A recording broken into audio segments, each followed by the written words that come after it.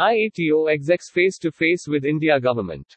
Today, Mr. Rajiv Mehra, President, and Mr. Pranab Sarkar, immediate past President, of the Indian Association of Tour Operators (IATO), the national apex body of tour operators, called on the Honorable Finance Minister, Mrs. Nirmala Sitharaman, in her office.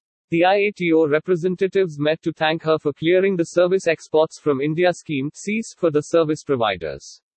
Additionally, they thanked her for the 5 lakh free tourist visas for foreign tourists, and for granting loans and to seek more support from the government for the revival of tourism and to resolve pending issues. This will greatly help the Indian tour operators to compete with neighboring countries to attract more tourists to India. The issues that were raised with the Honorable Minister were to retain SEAS scripts percentage of 7% which has been given to the tour operators for last couple of years. They mentioned that IATO has been requesting to increase the percentage to 10%, and it should be retained to 7% if it cannot be increased. They also said there should not be any capping, and SEAS to tour operators should be released without any compromise on the percentage. They also discussed with the Honorable Minister the cascading effect of the Goods and Services Tax (GST) on tour operators and requested to remove this anomaly by charging GST on the deemed value, which could be 10% of gross billing of the tour operators. This will allow the service to be taxed at 18% on a 10% markup, which means an effective rate of GST on the total package cost will work out to 1.8% of gross billing of the tour operator to his client with no input tax credit (ITC).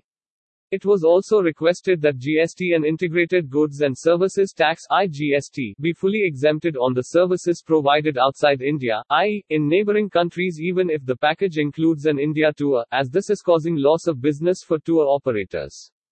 As a result of tax exemption, bookings will come to India tour operators instead of such bookings going to tour operators based in neighboring countries.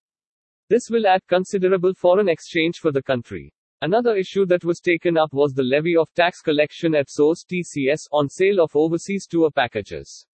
It was requested that TCS should not be made applicable to persons or companies who are non-resident foreign citizens, tourists, or foreign tour operators located outside India for purchasing tour packages through an Indian tour operator for outside India.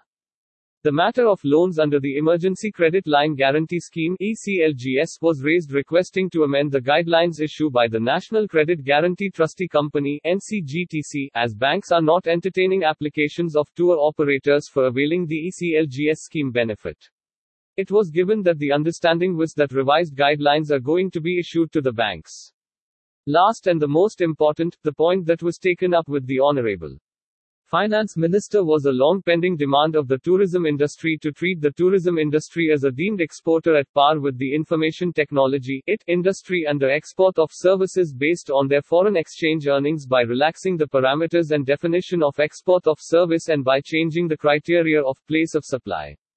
The meeting with the Honorable Finance Minister was very encouraging and useful. Not only did she give patient hearing to the issues raised by Mr. Mehra and Mr. Sarkar, but she also assured she would look into the suggestions and recommendations made by IATO based on its merit, which could benefit the tourism industry as a whole.